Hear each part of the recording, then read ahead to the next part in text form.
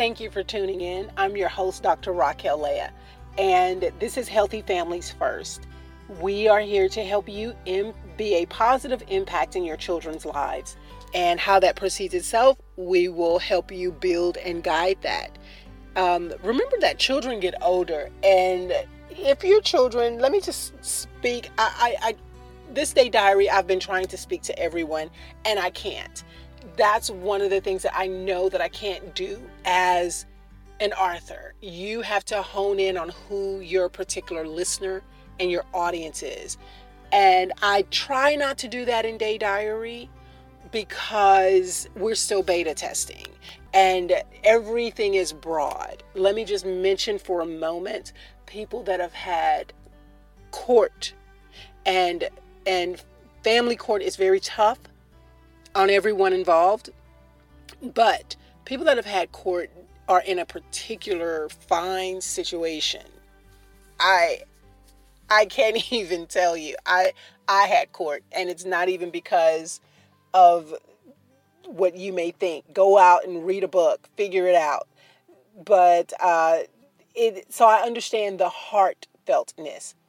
In that, I want to say some parents, like I said in the other show, in the other episode, some parents do not need children in their home. I'm not going to say you don't need access to your child. That might have to do with your child's decision. But some parents need to be prosecuted that will never be prosecuted. Some parents, there are a group of parents that will never be prosecuted with what goes on in their home. And you get to say that because you're judgy and you're a parent. And some things are just cruel, and their intention is to be cruel to that child. And if your intention is to be cruel to children, I will do everything that I can with my powers and the people that I know, the senators and legislators that I know, to report you and say this person shouldn't have access, or can you take a look at this particular family and see if you can limit this parent's access. I do not believe in cruelty for children.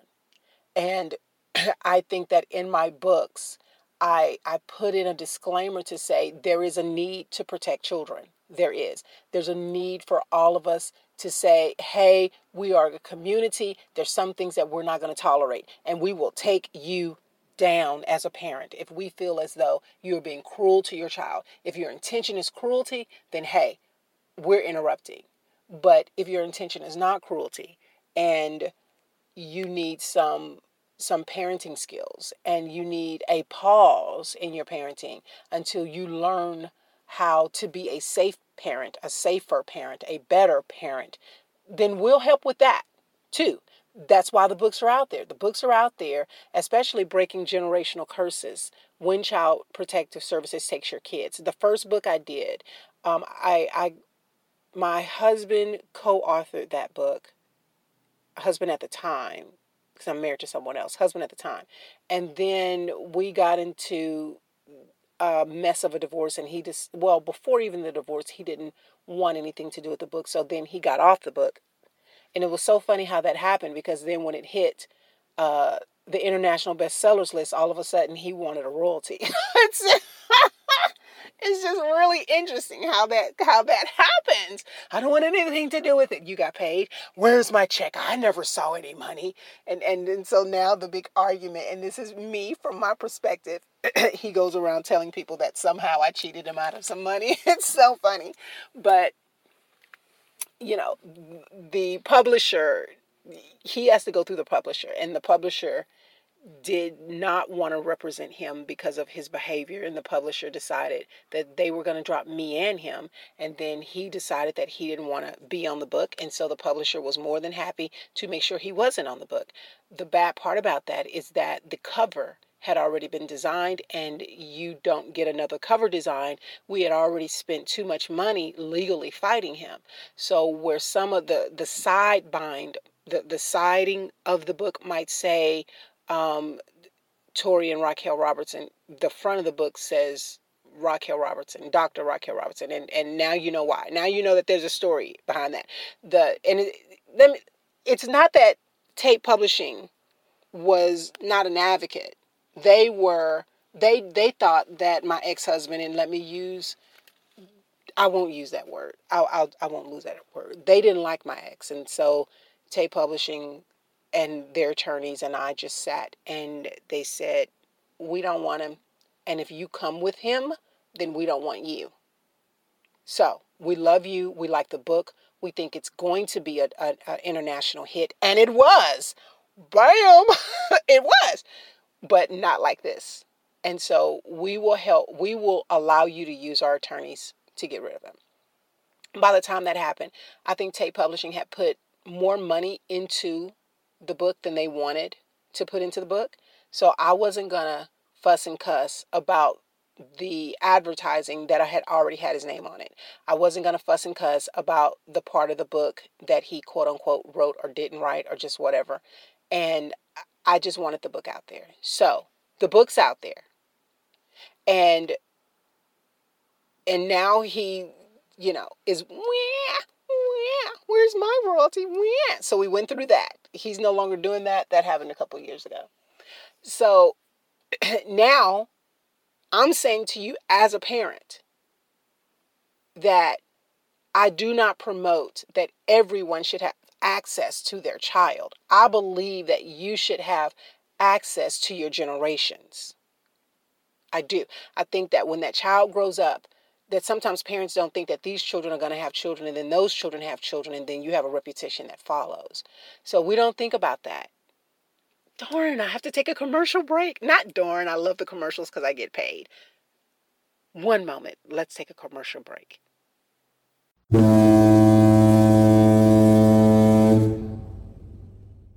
Welcome to Public Service Announcement, PSA. Texas legislation is changing. There are mass majorities and casualties involved in the Department of Family Protective Services that leave children in their care unaccounted for, dead, lost, hurt, torn, and irreconcilable with biological families and lack of community support by the ages of 18. Now, these comments are not from me, but from governors' offices, policymakers' desks, and from the media. The outcry for change in Texas is enormous. Be a part of the change.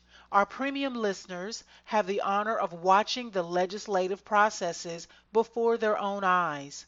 Normally, this is a difficult process that includes updates, floor hearings, conversations, and bills between the House and the state. Texas is inexhaustible but willing to change. That's where we become involved. Download our white pages and follow the process.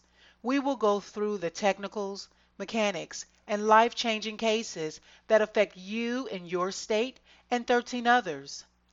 Texas is leading. If change hasn't come to your state, if networks, federal dollars, state paraprofessionals, and special interests have caught your family between a rock and a hard place, this too is why we are here. Start a campaign for your family. Learn more at texaslegislation.learn-edu.our-services.html today. And so we're back. We're just talking about parenting. And we're talking about advocating for parents and who we don't advocate for. Just remember, I think the Department of Family Protective Services has too much money and wastes too much time. And if you look at the statistics of the investigations versus the removal versus the ones that were the children that were actually in due harm, they seem to not do a lot. They seem to get it wrong 80% of the time. The problem is that the 20% that they get right, when you investigate that 20% is not even 20%. It's more people that need water in their home. It's more people that can't keep the lights on. And so now your children are removed. That's not a reason. So now you're going after families that have financial crisis. So even in the 20%, there's a huge percent of that. And I mean huge, like 18%. If you just Google the numbers, that 18% are parents that are trying, that financially they cannot afford their children. So should now your children be taken away from you? Or should the department help? Well, no, the department does not help and pay your rent. You got to figure out your own rent. Your children will be removed. But there's those 2% of children that die, that are actually hurt and harmed, and you hear about it in the news. Don't get me started. I'm not going down this road in a day diary. What I'm going to say is that I do not advocate cruelty to children. And if that's what's happening in your parenting, I will try and stop you. So don't call my show and don't chat and try to blow some smoke up my butt to try to make us feel as though you're in a crisis situation. That we have heard a lot, especially from sociopaths that say that they're the ideal parent and have worked up something and a reputation to make it feel as though the other parent is a bad parent. I've seen that done. I've had that done to me. And I'm not going to play that game. What I'm going to do is say that every parent should be able to impact their generation. If a man goes to prison for something that he did to a child, I think he should go to prison for something that he did to a child. Should he have access to the child? No, he should not. That child hopefully will grow up. At some point, that child is going to want to talk to that dad or that mom or that parent. And when they reach out, that mom and dad and parent, I would like to have worked with so that they get that conversation right. Because that may be your first and your last because of something that you did. So you want to make that conversation as impactful as possible. How do you do that? This show. I'm not here to judge. Well, I am actually here to judge because I'm a parent. And I can be judgy. My job is not to dictate what that relationship looks like. Now, I have my hope and my dream for you, and I know what I want you to say to me, and I know, and I want to be as impactful as you want to be. I just want you to understand that you're going to have grandkids. I want you to understand that something that you did 25 years ago has an impact. So be careful of your decisions now. And every conversation you get with that long distance child is gonna be impactful. Now, I'm not gonna get into what the in-laws are gonna say about you. Those externals of your reputation, some things can't be repaired. But you're not going to try to repair your reputation. I want to let you know that. It gets so convoluted, you can't repair your reputation. What you can do is choose to walk forward and then have some tools and some resources and be recovered at a certain point to where you can have a difficult conversation with your child on why there was a parent-child split. Children always come look for their kids. For their parents. I don't care who you are, they're going to come looking. They're going to come looking. They're going to Facebook you. If they haven't Facebooked you yet, they're going to Facebook you. They're going to find you. The world is a very small world. Even if you move internationally, they'll find you. And they'll say, hey, what happened? And what you don't want to say is something bad about the other parent. That's not how you want to use your time if you have 45 minutes. That's not how you want to use your time. And you might be right. Everything that you say might be right. It's just not, it's not wholesome. It's not something that your kid wants to hear. What your kid wants to hear, if that were to happen to you, and let's say you moved internationally, here's what your kid wants to hear. Thank you for calling. I would like to spend some time talking to you, but I can't spend some time now. Is there any way you and I can have a face-to-face conversation? Is there any way, in about an hour, in about 2 hours? Oh, I'd love to talk to you. Can we email?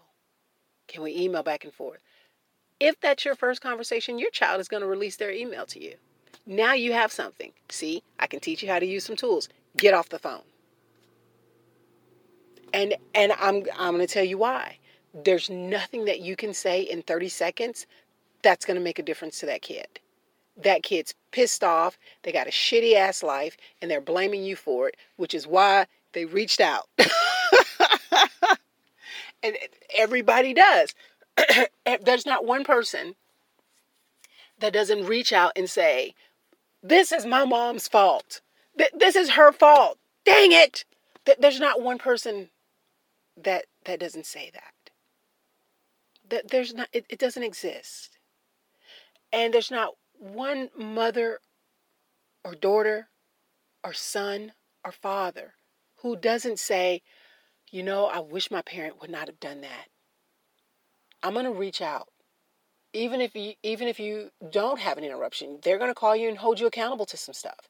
And if you do have an interruption, their siblings and peers might say, hey, you should reach out because you deserve some answers. It happens. And I'm going to help you not blow it. Getting off the phone and getting an email is probably the best thing you can do. It makes you go to your side of the ring. It makes that child go to their side of the ring. And it gives you some time to put on paper and then read over and over and over again what you might want to say. Or it gives you some structured time to say, wow, how do I want this to go? Let me get some advice. Trust me, you don't have the words.